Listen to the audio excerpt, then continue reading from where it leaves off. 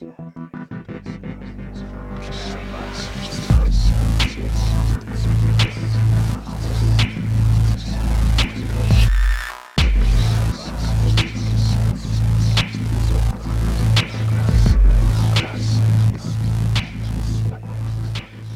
from Dr. Henry Armitage Memorial High School Levy Room, it's episode 118 of the Horror Podcast. My name is Tyler, and I run Signal Horizon, a magazine dedicated to exploring genre fiction in and out of your classrooms. And I am Oren Gray, who is just kind of a weirdo at large. Weirdo at large, and way cooler than I ever would be as a result. But tonight on the Horror Podcast, we're going to spend some time talking about what we've been watching, what we've been reading. We will help you find some free genre content on the internet. And finally, we are going to spend the remainder of the episode exploring Waterworld 2, also known as Split Second from 1992. But before we get there, Oren, what have you been reading, watching, working on? What's new at Castle Gray? So I just watched two movies that were like really early films by Alex de la Iglesia, which is the guy who made 30 Coins, which is on HBO right now that everybody's into. I had never seen practically any of his films, so I got for review from Severin 4K discs of Day of the Beast and Pretty to Durango. So I watched those back to back, which was maybe a mistake watching them back to back. But too much? Did you enjoy them? Maybe it was a little too much. I enjoyed Day of the Beast. It was really good. Pretty to Durango had some pacing problems, but I mean, there was some really good stuff in it. Like, it's got a really young Javier Bardem in it. Oh, cool. And he's just completely bonkers in it. All the performances in it are pretty good, and it's got Screaming Jay Hawkins in it, just kind of being Screaming Jay Hawkins, which is great. Well, it sounds like there was enough to make watching certainly worthwhile. Yeah, they were fun. Very good. And they're out right now from Severin, or they will be soon? I think they will be soon, I believe. Okay. I think they're going to come out like toward the end of the month. But very good. Anything else going on in your neck of the woods? Not a ton. I'm still reading my way through The Hollow Ones, the new Chuck Hogan, Guillermo del Toro thing. Oh, okay. So I'm still making my way through that. So there'll be a review of that on Signal whenever I finally finish it. Wonderful.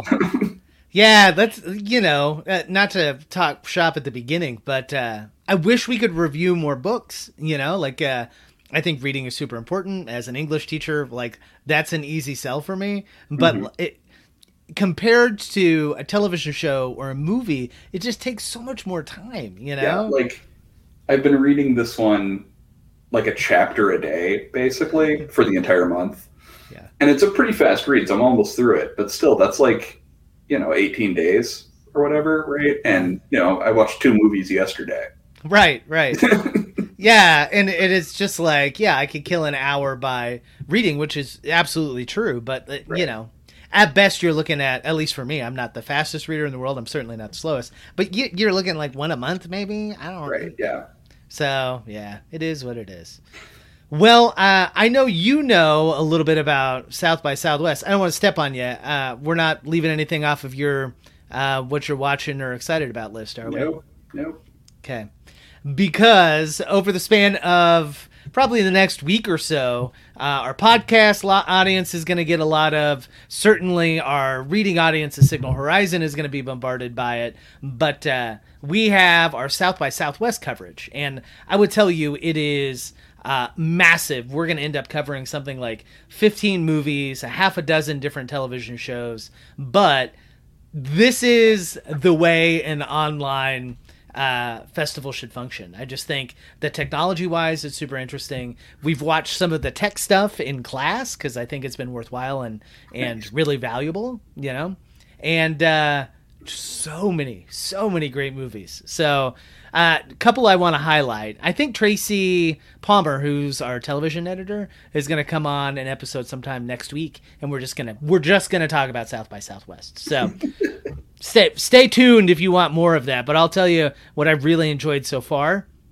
Number one, premiering tonight, so I can't say too much about it because I think it started 8 minutes ago. But our good buddy Philip Gillott has a new movie called The Spine of Night, which is rotoscoped Masters of the Universe meets heavy metal. It is fantastic. If anyone remembers Ralph Bakshi's Fire and Ice, it's that same kind of art, definitely. Yeah, same kind of art, and I also think it's just incredibly brave to tell this big, epic, sword and sorcery story of using this very specific style. I don't know. Yeah. So that's definitely one to check out. And the second is a movie called The Sound of Violence, which will probably end up being my festival favorite.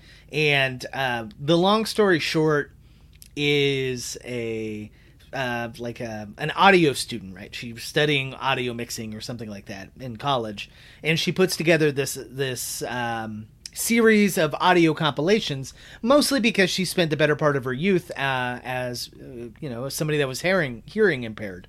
So she has realized to her, when violent things happen, she can not only hear them now that she has her hearing, but also she can visualize them and feel them. So it becomes this kind of infinite feedback loop, and it is fantastic. It features fantastic performances. It's got a couple of really gnarly, gruesome scenes in it. So yeah, it was a ton of fun. I highly recommend it. I don't think it's got a release date yet, but it's super worth it. So, okay. And the last thing, in the vein of trying to put the smarter twist on what we were talking about, we spent all of the last month talking about folk horror. And there is a fantastic documentary coming out from Kier-La Janice, and I'm totally butchering her name, but she is one of the founders of a couple of those classes where they really go in depth, right? Of looking at the power and the messaging of horror films. So it's Miskatonic University, if anybody's ever caught any of that, but this is all about folk horror, and its title is Woodlands Dark and Days Bewitched, A History of Folk Horror. Yeah, it looks super cool. Very cool. And the one term I have read from a myriad of different reviews is exhaustive. And it's like 3 hours and 40 minutes. So nice. Oh, damn. Yeah. It covers everything. And in fact, sweet. Like all the old school stuff that we covered last month, right? The Blood on Satan's Claw gets a pretty sizable chunk of that. Mm-hmm. But then she ties it into kind of modern folk horror. So we get The Witch, a little bit of The Lighthouse and kind of the reference to that. And it also goes into other people's folk horror. So it's not just British folk horror, but there's a big chunk that focuses on Asian folk horror. And I texted you in the Slack. Yeah. They have Noroi, a whole thing about it, and I was like, woohoo. Yes, as they should.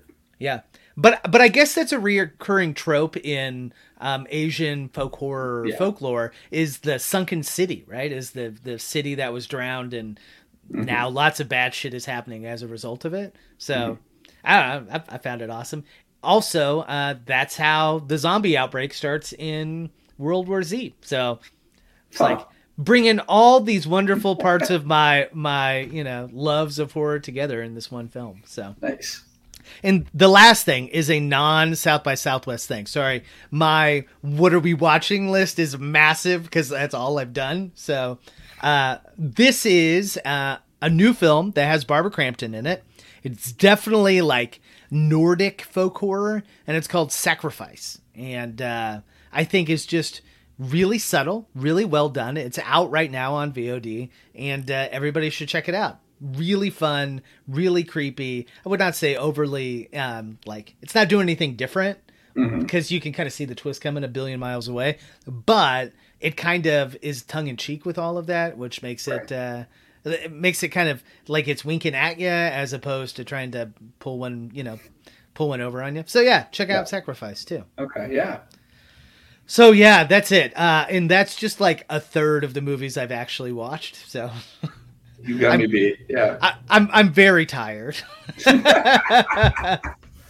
I've just been working. Like I watched a bunch yesterday because I had to review them, but like I have not watched much recently, which I'm bummed about. I want to get back to watching more stuff soon. Yeah, but your numbers were great. At the start of the year, you were kicking ass and taking names. Yeah, I'm not. I mean, they're not terrible. Like I'm not back to 2020 numbers, but yeah, you're still holding your own. Yeah. Well, before we get to our dark corners of the web tonight, I did want to mention, if you want to see me in person, win some awesome prizes, and come be around other people. If you are vaccinated or you feel safe enough to go out, we would love to see you on Friday, April 9th at 7 o'clock. Deep Cuts Horror Trivia is making our triumphant return. I don't know why it would be triumphant, but let's say we are. At the Big Rip Brewing Company in their newly designed party room. So I would love to see everybody there. Would love to give out some free booze, some free movies, whatever else we got. That's just been piling up for a year. Like I've just been waiting to give this shit out. So yeah, come register starting at 6:30 and the game starts promptly at 7. But hopefully we'll see at least some Horror Podcast folks there. Would love, come and say hi. What day is that again? It is April 9th. It's a Friday night. Okay. And I did it because it is 2 weeks and 4 days after my last vaccination, right? So it's like, okay, I feel like I'm as, protected as I'm ever going to be. So let's go spend it with some friends and answer some of my shitty trivia questions and drink the not shitty but amazing beer that they have there at the Big Rip. So all your 5G nanites ought to be fully operational by then. So yeah. I mean, who knows? Maybe we can get is it Bill Gates or who is it? Is it Bill Gates? Maybe we can get him to Skype in. I mean, after all, he's in our bodies already, or whatever it is. Yeah. Fuck. Now, obviously, we are teasing. Go get yourself vaccinated, please. Yeah, worst case, it turns you into an alligator, and that's awesome. Right. Yeah. I mean, you might show up on the Horror Podcast as a movie monster then. Yeah. We all want that. So. Yeah. It's my dream.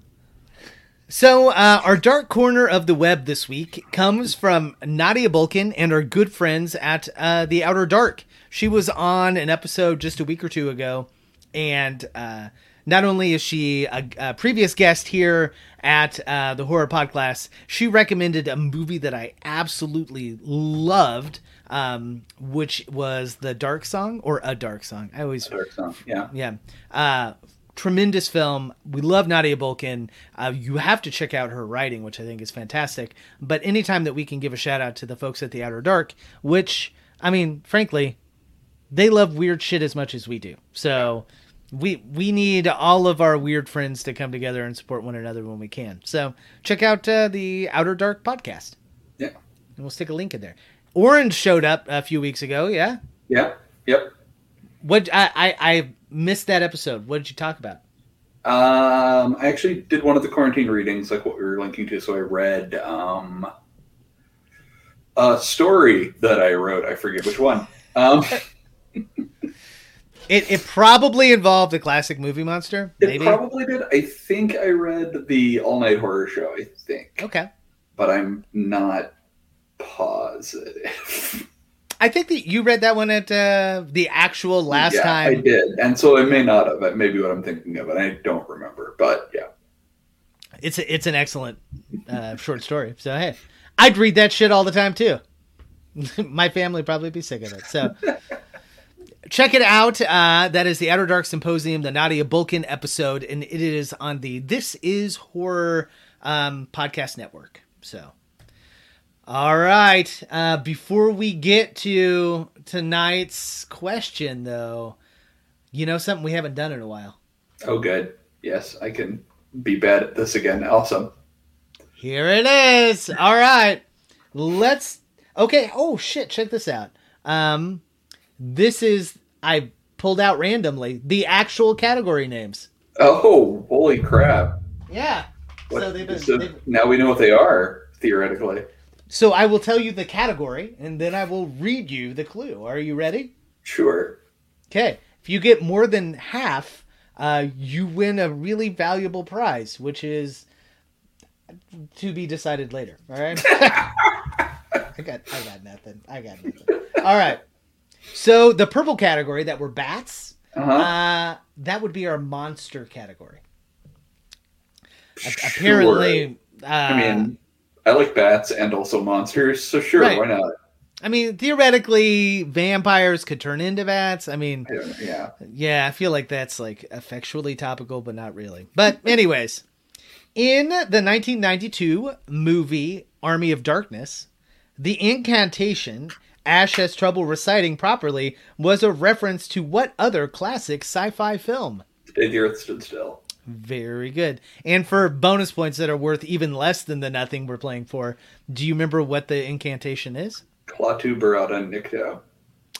Well done. Yeah. Or necktie, as the movie does. Yeah, I'm a little bummed that it was a monster question from 1992 and it wasn't the movie we're about to talk about. That's true. That would have been some shit. But it would also kind of explain why I was not overly familiar with Split Second before, spending the last 2 weeks kind of researching the shit out of it. So, yeah, all right. Army of Darkness probably stole all its thunder. Yeah. Okay, so this is the eyeball category, and the eyeball category stands for gore or disturbing. Sure, that one, sure. Yeah, vaguely. I get it. Yeah. Okay. How many members does the criminal gang have in The Last House on the Left, the original 1972 version? 4? I've never actually seen it. I think I have, and I've seen the remake too. 4 is correct, by the way. I've seen clips of it, but I've never actually seen the whole movie. So yeah, there are so many of those movies that I'm like, I know I've seen parts of it, and it's probably just from a clip from something else. That's how I definitely feel about it. It's also one of those movies that I will probably never watch because I don't love the rape revenge subgenre. And I think enough people have said that movie is not wonderful when it comes to some of that I will probably just leave that on the Trivia Pursuit card and not revisit. Okay, purple category, which is the brain category, and this one makes total sense, I think. It is psychological horror. Okay. What is the color of the lanterns lit at the houses of the Invitation that members in the Invitation see? Huh. That was weird wording. Red. Yeah. and like that movie's not all that well known. That's a hard question. Yeah. I love it. It's one of my probably top 10, but that is correct. Yeah. Not to mention totally fucking ruin the ending of that movie. Right? Trivia Pursuit. What are you doing? Yeah, spoiler alert, Trivia Pursuit. Come on. Jeez. Okay. Moving on to the pentagram category, which is orange and means paranormal. Okay. The final scene in Carrie, the 1976 version, is revealed to be the dream of what character? Oh, if they want a name, I'm screwed. Yeah. Yeah, this one's fucking hard, dude. I got nothing. I don't know the names of anyone from Carrie except for Carrie. I was at least Carrie and Mom, right? Or... I mean, Mom has a name, I'm sure. I just don't know what it is. Yeah, Sissy SpaceX Mom. I got that. It is Sue Snell. I was about to say it's the other girl, I don't know her name. So yeah, John Travolta's girlfriend, right? Whatever. Yeah, something like that. Yep. Yeah. Okay. Okay. So I got to tell you, so far you're 4 out of 5. That's not bad. Yeah, that's not bad. That's good. Doing pretty good. All right. The last category is green. It is a globe, and it stands for international horror. All right. Here we go. What is the nickname of the hacker assisting the police investigation in Suicide Club, the 2001 movie? I have no idea. I actually have that on my shelf and I haven't watched it yet. So, the name of the nickname of the hacker is the Bat. Sweet. So, yeah. All right. So 4 out of 6 ain't bad. That wins. That wins the no prize. We could do it like the NPR game shows, and I'd like, I will record your new message for your answering machine thing on your phone. So welcome. I want a no prize like Marvel used to give out, where you just got an envelope that was empty. Oh, even better. Yeah. I'll fucking write your name on it, man. I'll personalize that shit. Love it. Next time I see you, you're getting an empty envelope. Empty envelope, sweet. All right. Wanted. Speaking of empty envelopes, there's not a single empty envelope in this movie we're talking about tonight, but I got no other segue. So there's a heart in a box. That's true. All right. That's not empty or an envelope, but it gets mailed to somebody. Yeah. Speaking of presents nobody wants. How about that? Let's turn to today's essential question, which is, how does Split Second handle climate change, and what role does the climate play in creating this movie's horror? So I'm gonna play the trailer and then read the synopsis. So here we go.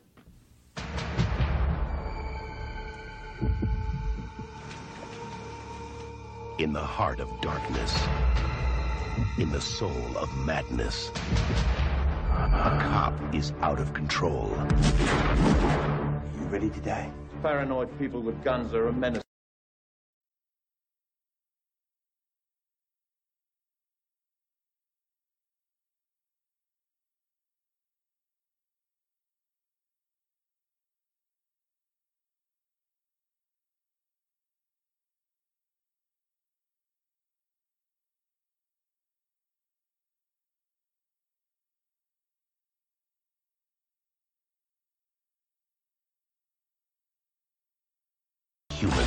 What do you know about the occult?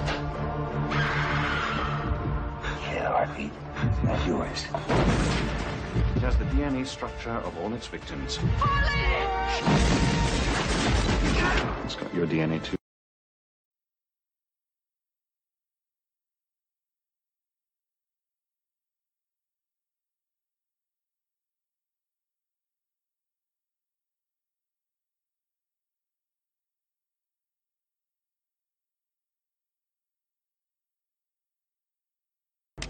Sweet dreams.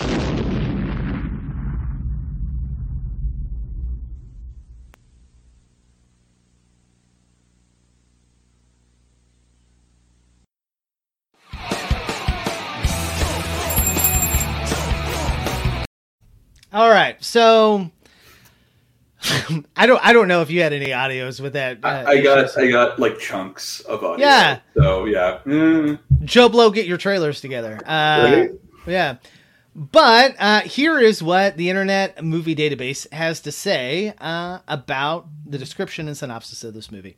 In a flooded future London, Detective Harley Stone hunts a serial killer who murdered his partner and has haunted him ever since. He soon discovers what he is hunting might not be human at all.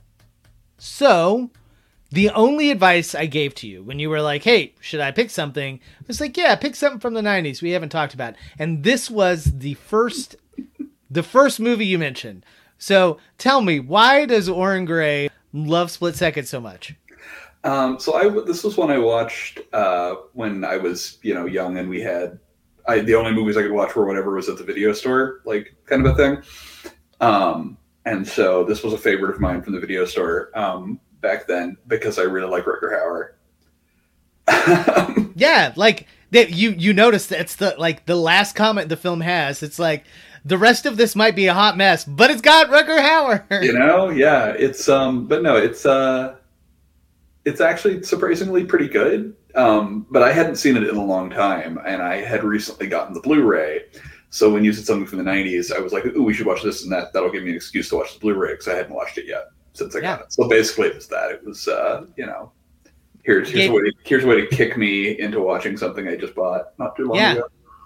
Yeah, I dig it. I like it a lot. And we'll kind of get to that DVD release because I think that's there's an interesting connection to what we're doing at Signal Horizon too. So this is what I will say. It captured for me this kind of perfect encapsulation of late 80s, early 90s, right? Oh, yeah. It's got a dystopian world that is full of like I've hollowed out dome shapes and like indistinguishable pollution and like essentially, so this movie takes place in 2008, and that's like 13 years later than where we're at now, right. And like I think our world probably looks more like 1992 than it does whatever we're getting here. I did think to get back to that essential question before we abandon it completely, I'm sure. Oh, yeah. I like it offers a real discussion about global warming, albeit it all happens in the background, right? Like it all happens via news reports and the title card that we'll talk about in just a second. But like, I don't know, like at some point the news cast that we hear in the background says like the United States has once again blocked an international global warming policy or whatever. Yep. And it's like, dude, that's literally that's one of the notes I jotted down was like, oh, they got us. They fucking got us. Oh yeah. Like unabashedly, like the only thing that would have made this better would be maybe watching it during the Trump administration when, like we actually had pulled out of the, Paris climate talks and that kind of stuff. So like it doesn't, despite it being entirely gratuitous, you could make this movie without all of the water, you could, like despite it being a really added and gratuitous element, like I feel like they were at least kind of real with it, Yeah. One thing I found really fascinating is I watched a bunch of these like 90s dystopian future movies fairly recently within the last few years. I'm really fascinated by how soon they expected the world to go to shit. Yeah. Like this was set 16 years from when it came out, right? Like they expected the world to be partly flooded and shitty within 16 years. Like there's like we used to make dystopias, we would set them like 100 years in the future or like 50 minimum years in the future, right? But like in the 90s, we were making dystopias and setting them like 10 years in the future. Yeah. As it was like in like 10 years, everything's going to be shit.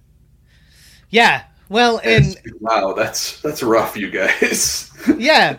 And very brave, right? Like, so 1992 to 2008 would be like 16 years, right? 16 years, yeah.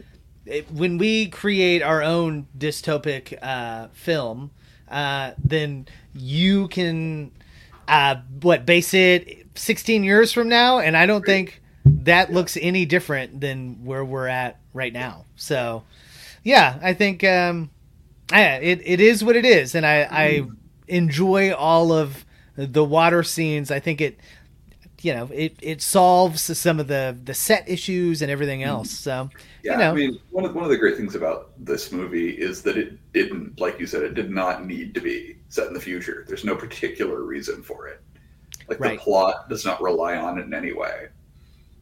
Yeah, well, and but it like distinguishes it, right? Like I can always remember this one because it's set in the rainy, flooded future. So I'm like, oh, it's that one, right? Like, yeah. And I think maybe perhaps the title card does a better job of describing all of this, right? So the title card is London, 2008. After 40 days and nights of torrential rain, the city is largely submerged below water, a result of the devastating effects of continued global warming. The warnings ignored for decades have now resulted in undreamed of levels of pollution where day has become almost endless night. The future has never looked more dangerous. So the 40 days and 40 nights thing, right, is your first inclination.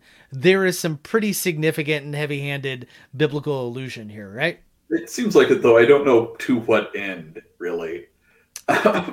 Yeah, so I've read like stuff on the peripheral that there is like rivers flooding generally are used quite a bit as a rhetorical device in the Bible generally. But the big reason why they're all underwater is because the Thames, right? The Thames, I think I'm saying Thames, has completely overrun its banks, right? And everything is this big chaos. Not to mention our monster at the end, right? Like, really, I think one of the highlights of this film are how the two male leads get along together, and somebody says to Rutger Hauer, like, I don't think it thinks it's Satan. I think it is Satan, right? Mm-hmm. And then Rutger Hauer says, like, that I'm going to kick Satan's ass or something like that, right? Mm-hmm. And it's just great. So I think that that relationship is really important, and I think is kind of an indication that there's a lot to this movie, and it's really fun. And I think it kind of riffs off of the buddy cop film. Oh yeah. Like I feel like one of the reasons I really like Rutger Hauer is that pretty much always in movies that he's in, he gets a role that would normally go like to like he gets the kind of role that would be this like really macho tough guy, right? In most things. And he plays it with some kind of weirdly unexpected, like, what's the word I'm looking for? Like fragility or okay. Yeah. Whatever. Like there's definitely like, he's not just your average maverick cop character, right? Like if Clint Eastwood or whoever had played the same character would have been played completely differently. And so like there's that element, but also like just the whole element of the two characters interacting. It's this very cliched buddy cop thing where like he's the maverick cop who doesn't play by the rules, and the other guy's the very straight-laced character, and blah blah blah. But like both of them play it almost as a parody of that. So it's very weird.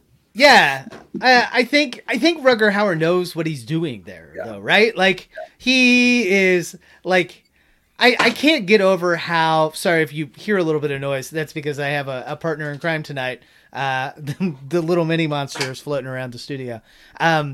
So I think he knows what he's doing, because in the first 2 minutes of this movie, right? Like he's walking around, he's lighting a cigar with a blowtorch. He shows his badge to a dog. Yeah, and calls the dog a dickhead. Right. Yeah. He's like, I'm the police, dickhead. And it appears as if the dog understands. Yep. So, yeah. And if you, I'm going to link to just a fantastic Diabolique magazine article that goes into the nitty gritty of this particular, this particular movie, about like the 12 different iterations that it had, right? Mm-hmm. It really wasn't supposed to be in the future, right? It was supposed to rely much more on the buddy cop kind of mentality. But the movie that got in its way was this Lou Diamond Phillips, like, detective procedural. And I didn't write down the name of it, but it's called like The Last Ride or The Last Sign or something like that. The First Power? First Power. There we go. Yeah. Which beat it to kind of the theaters, and they were like, well, shit, what do we do now? Right, because it's also like a Satanism-y police procedural, yeah. Yep. Exactly. So they were like, I know, let's put it in the future. And yeah. So, I mean, they were able to craft something, and then they went through like 3 or 4 different script revisions, and as I understand it from that Diabolique article, like they were writing pages of the script like the day before they actually happened, like they were that seems legit, like yeah, and they weren't necessarily working with a ton of money or a ton of time, and that helps give this whole film a really disjointed vibe that I think if you like it, then it goes well, right? It helps prove its point. If you don't, you're like, God, this is a fucking mess, And cool. I see both sides of that. I mean, it is absolutely a mess. Yeah. But I love it. But yeah, it's definitely a mess. And like, I love... And one of the things that I love about it is kind of serviced by that in some ways, which is that, like, Rutger Hauer is, again, playing, like, the classic maverick cop character from this kind of era. And like most of those classic maverick cop characters, like, he's got this, like, psychological file, right, of how messed up he's supposed to be. But unlike pretty much all the rest of them, he actually seems like he does have a problem. Like, he seems like he's actually got an anxiety disorder. Yeah. And he has a panic attack at one point. Like, as someone who has panic attacks, that's 100% what a panic attack is like. Yeah. Well, and like, this is kind of a tangent, but I think so I have clinical anxiety too, right? And it's a relatively new phenomenon since the kids have been born, and, I don't know, adult stress catches up with you or whatever, right? And I thought this movie handled that with none of the satire that the rest of the film kind of leans into, which I could appreciate it. And the panic attack that he goes through in this film reminded me very much of something completely and totally opposite, which is a fantastic show on Apple TV called Ted Lasso, which won a bunch of Emmys, and it's got Jason Sudeikis, who's from Kansas City, who's a good dude, but he has a panic attack halfway through, and it almost like evoked some sort of response out of me, I'm like, Jesus Christ. And the same for this thing, for as silly and as campy as moments of this film are, to have something real like that, it's like, oh, okay. Somebody writing, directing, producing had to have had something similar to that. Or maybe Rutger Hauer himself, who knows? Like, he seems like he genuinely has an anxiety disorder, and both characters in their kind of over the top, in some ways, reaction to the monster feels a lot of ways like a more realistic reaction to a monster than most movies give you, where, like, it essentially rewrites their personalities to some extent. They're like, they're just like, holy crap, I've seen a monster and now I believe completely different things because that was definitely a monster and I didn't believe in those before, but now I suddenly do. So let me lean into that. Like, no, I appreciated all of that, and I think that all only benefits from the fact that you also have this relationship between the two detectives that is charming and doesn't ever feel mean-spirited, right? So I'm talking the relationship between Harley Stone, who's played by Rutger Hauer, and Detective Dick Durkin, who is played by Alistair Duncan, who's a relatively famous character actor as well. Like, they are sweet, and they and like, even Rutger Hauer, when he's playing up the asshole mentality, like, it's got a big brother kind of feel to it, or something. I don't know. I could just watch the two of them banter for 90 minutes and it would be plenty fun. Yeah.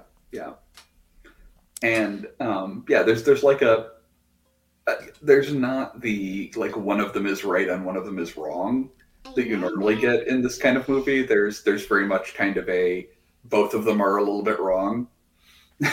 Yeah, and combined they're mostly right, but also still kind of wrong, And like, as bumbling and as silly as Durkin is, I think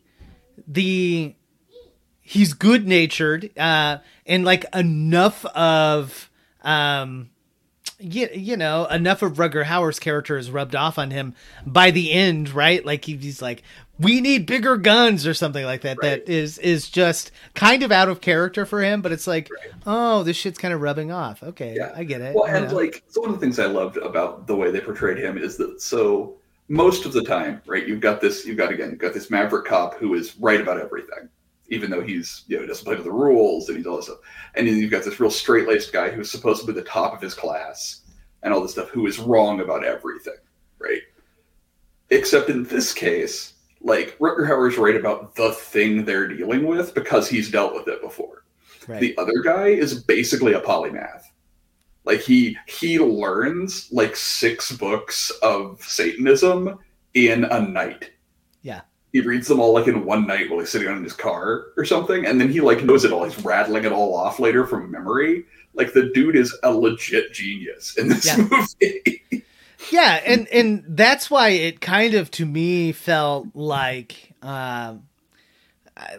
it felt a bit like a movie that was made only about the peripheral characters in a Buffy the Vampire Slayer like film, right? Like it would be like a Buffy movie without Buffy, right? Because like you have Rutger Hauer's your typical like muscle like warrior character. You got this guy who's the genius, you know, and Kim Cattrall, who we can talk about in just a moment, in some ways acts as the kind of sweet ingenue or whatever. But you know, that part of the film I felt like playing up the buddy angle of the buddy cop stuff. I was like, oh, okay. All right. Yeah. I'm down for this. So let's talk a little Kim Cattrall. All right. Shall we? Yeah. No movie in the early 1990s would be complete without a shower scene. And Kim Cattrall has her own. And I am 100% certain that was a compelling reason for 12-year-old me to watch this film. You know? I didn't, but trust me, if you would have told me it had a shower scene in it, I would have been like, okay, I guess I'll stay, awake late and watch it on HBO or whatever. So, yeah, she's go ahead. Oh no, you go ahead. I was just gonna say, the relationship between her and Rutger Hauer is weird and strange, but also 100% believable, and they are sweet together. Yeah, they're great. Like she has very little to do in this movie, but she makes enormously the most of everything she does have to do. Like, yeah, she's very like charming and funny for the brief time she's on screen. She's not just the character to get put into distress, even though that is what happens to her. Like she breathes a lot of personality into the like 10 minutes she gets. Yeah.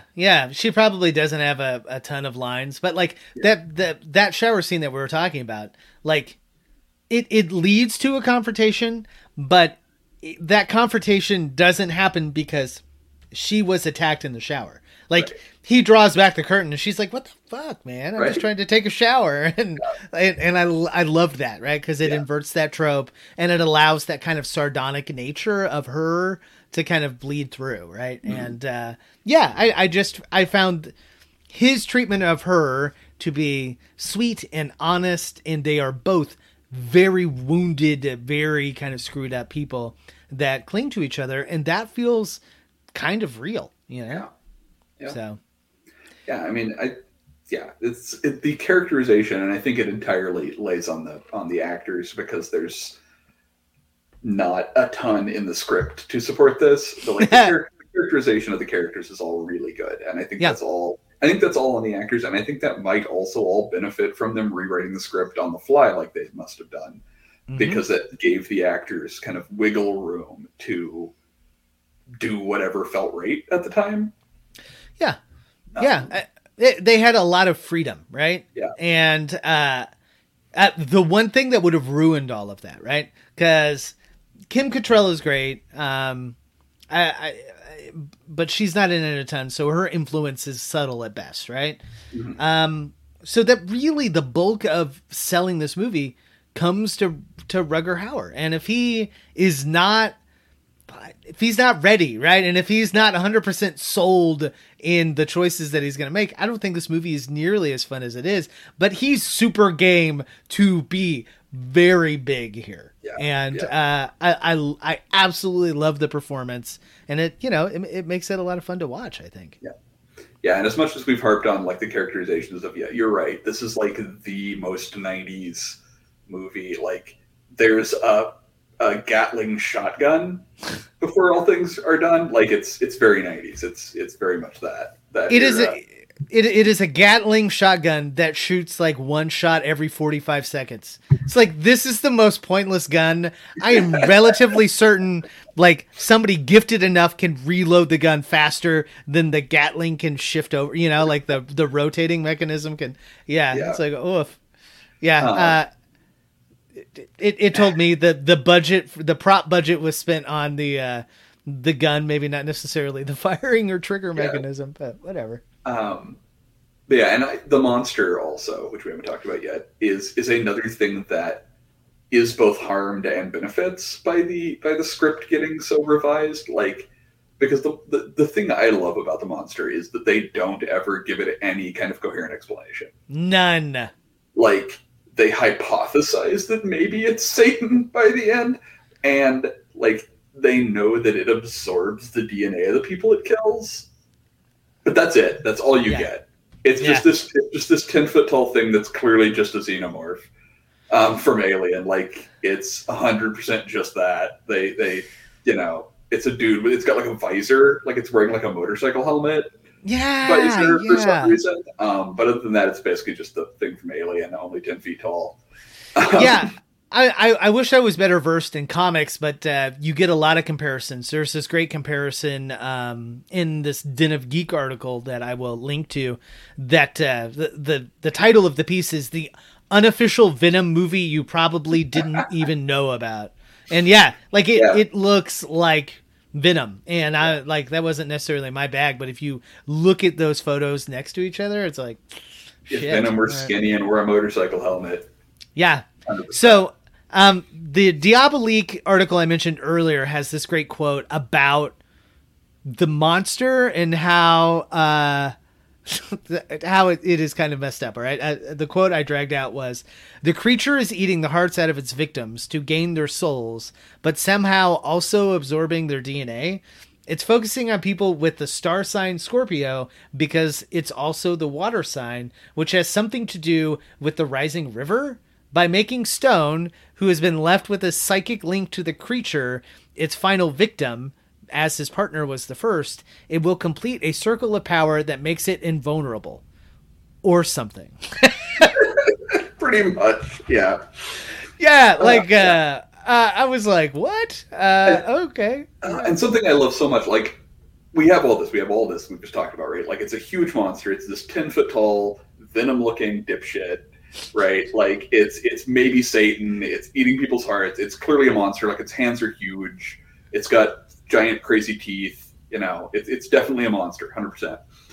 But it's also like a person, right? It uses a shotgun at one point. Yeah. It writes messages for the police. It mails something to Harley Stone. Like, can you imagine that monster showing up at the post office?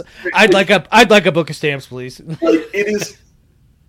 This was clearly, this could very easily, with almost no changes to the script, have been like a Silence of the Lambs type police procedural serial killer movie. Like, it would have taken almost nothing to change this. Like, you've got the dude, he's using a shotgun, you've got the dude, like, all you have to do is take out the monster bits, right? Which is almost nothing in the movie.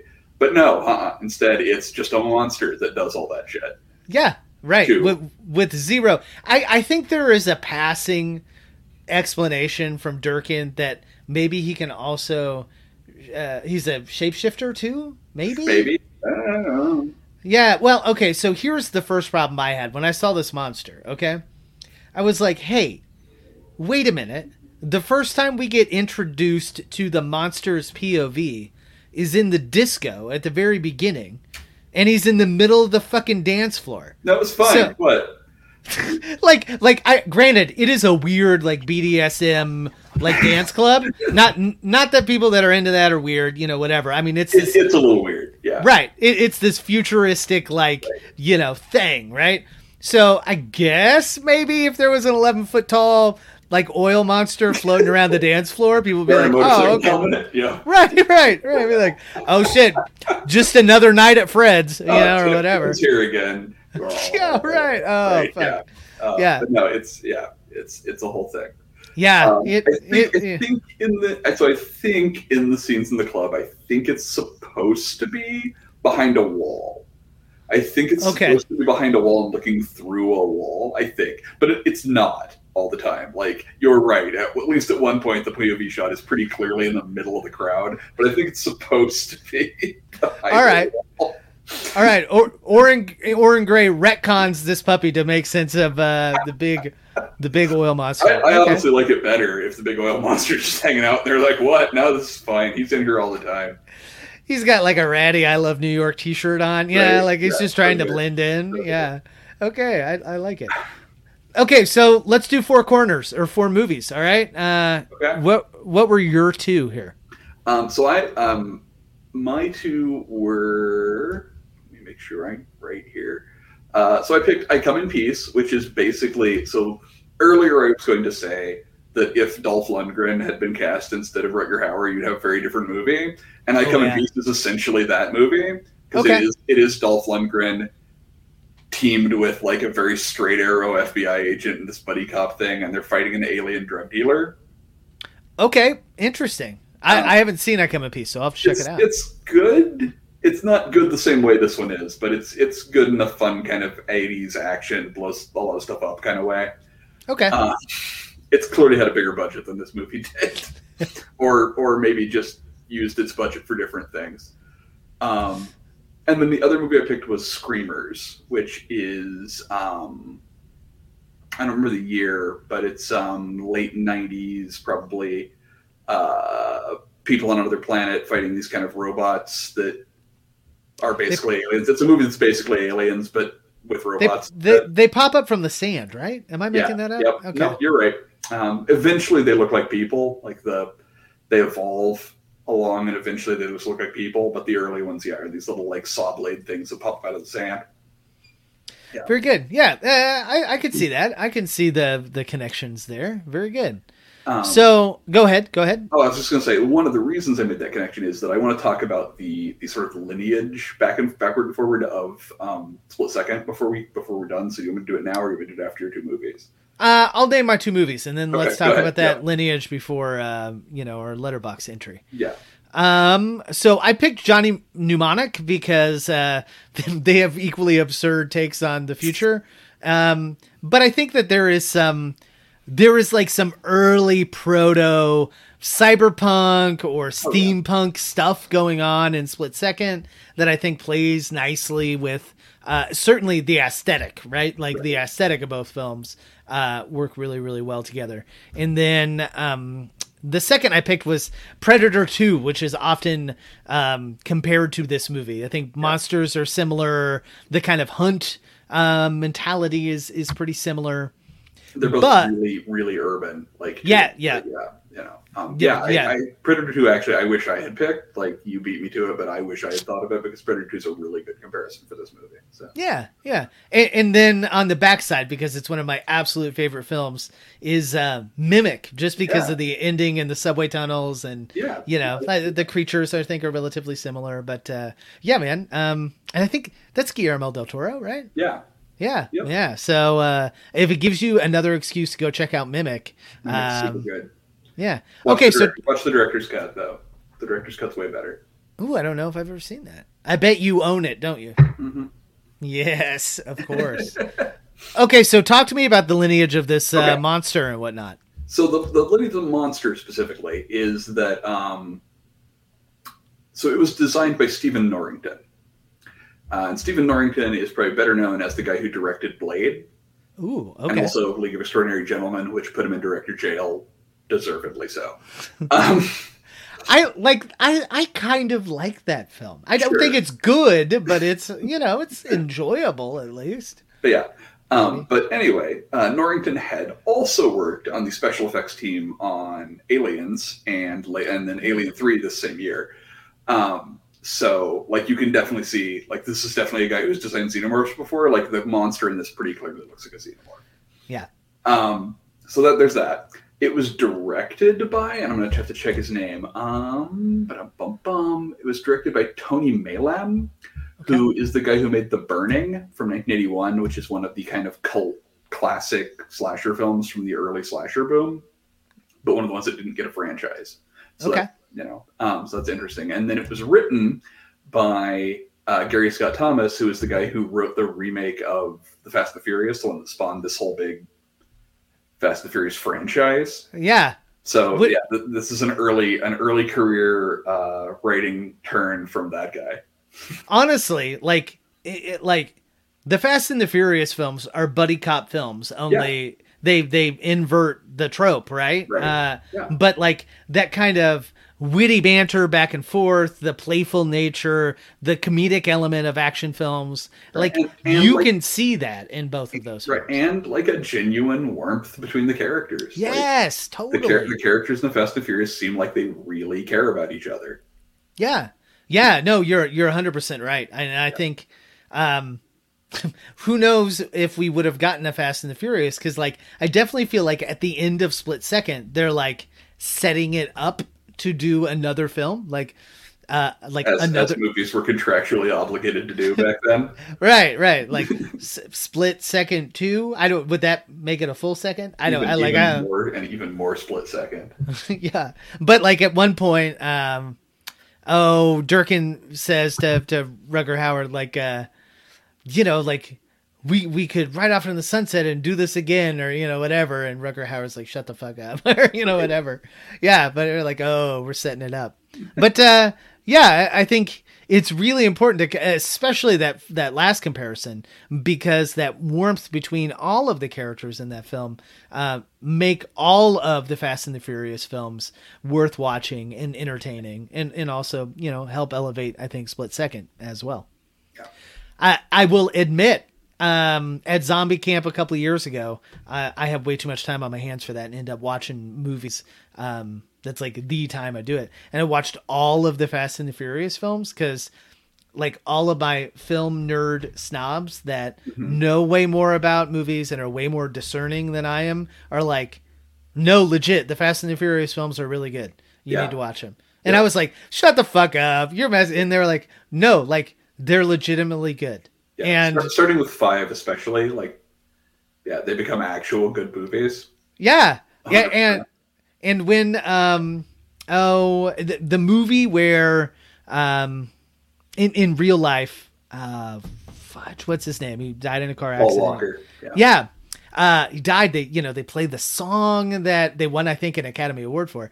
Like, I like legitimately had real feelings. I'm like, oh yeah. Yeah. So the way they sent his character off, like, it was really brilliant. Like, both, like, it was touching and it felt earned in the movies. Yeah. And they didn't just kill him off. Like, he got to live, even though the actor didn't live. Like, right. Yeah. It was actually really beautiful the way they handled that. Yeah. Yeah. But yeah, no, like the Fast and Furious movies are actually legit kind of great. Yep.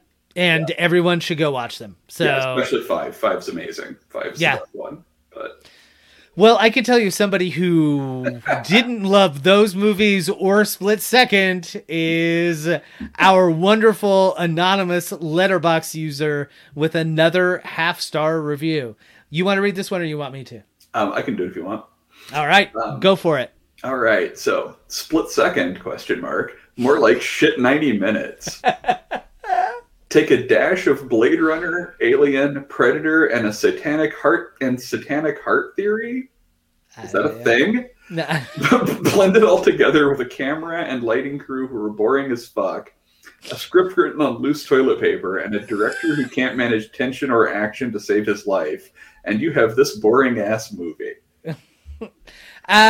Also, I think the lighting and camera crew are actually kind of great in this. I don't know what he's talking about. Like, yeah. The thing where like half of the movie was lit by like light reflecting off of water, so it was all shimmery. That was fantastic. Yeah. Well, and I think that crew had to do a ton with very little because this budget was so small. Yeah. That being said, like he's not wrong about the script. Like the script itself is not good. This best case scenario, this is a movie that makes strengths of its weaknesses, but it has plenty of weaknesses. Yeah. And I tend to agree. There's very little tension, real tension. There's, very little of the kind of standard stuff that we expect. Yeah. I don't think that necessarily makes it a bad film, though. Right. So. And also, movies in the 90s didn't have that. Yeah, right. Like, there weren't movies with tension, and I'm exaggerating, but like that was not the 90s' strong suit. No, not by any stretch. Yeah. Oh man. Well, is there anything left to say about Split Second? I don't know, but you are in immediate danger. Someone's about to hit you with a sword. That would be the little monster floating in here ready to tell everybody goodnight. I couldn't see him. I just saw this sword like appear behind you. Yep.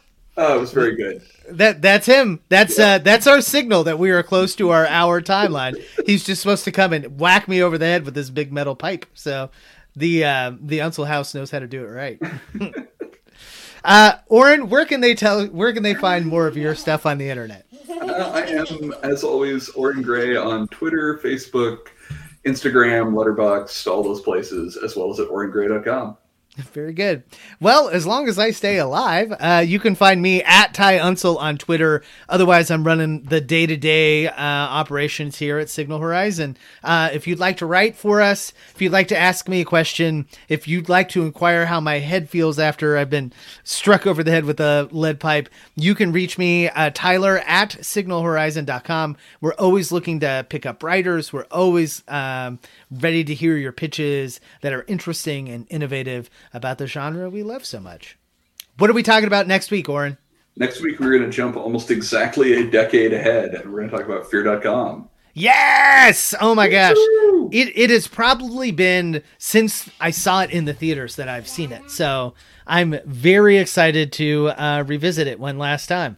Yeah. All right. Time, and then you'll die. Yeah, right. Because it's a cursed thing, right? You watch it and you die, like The Ring. Yeah, 7 days or something. All right, man. All right, everyone, make sure you check out Split Second. Make sure you check out Fear.com. And I think it's on Tubi, so. Ooh, free stuff on Tubi is great. Yeah. Excellent. Well, until then, class dismissed, everyone.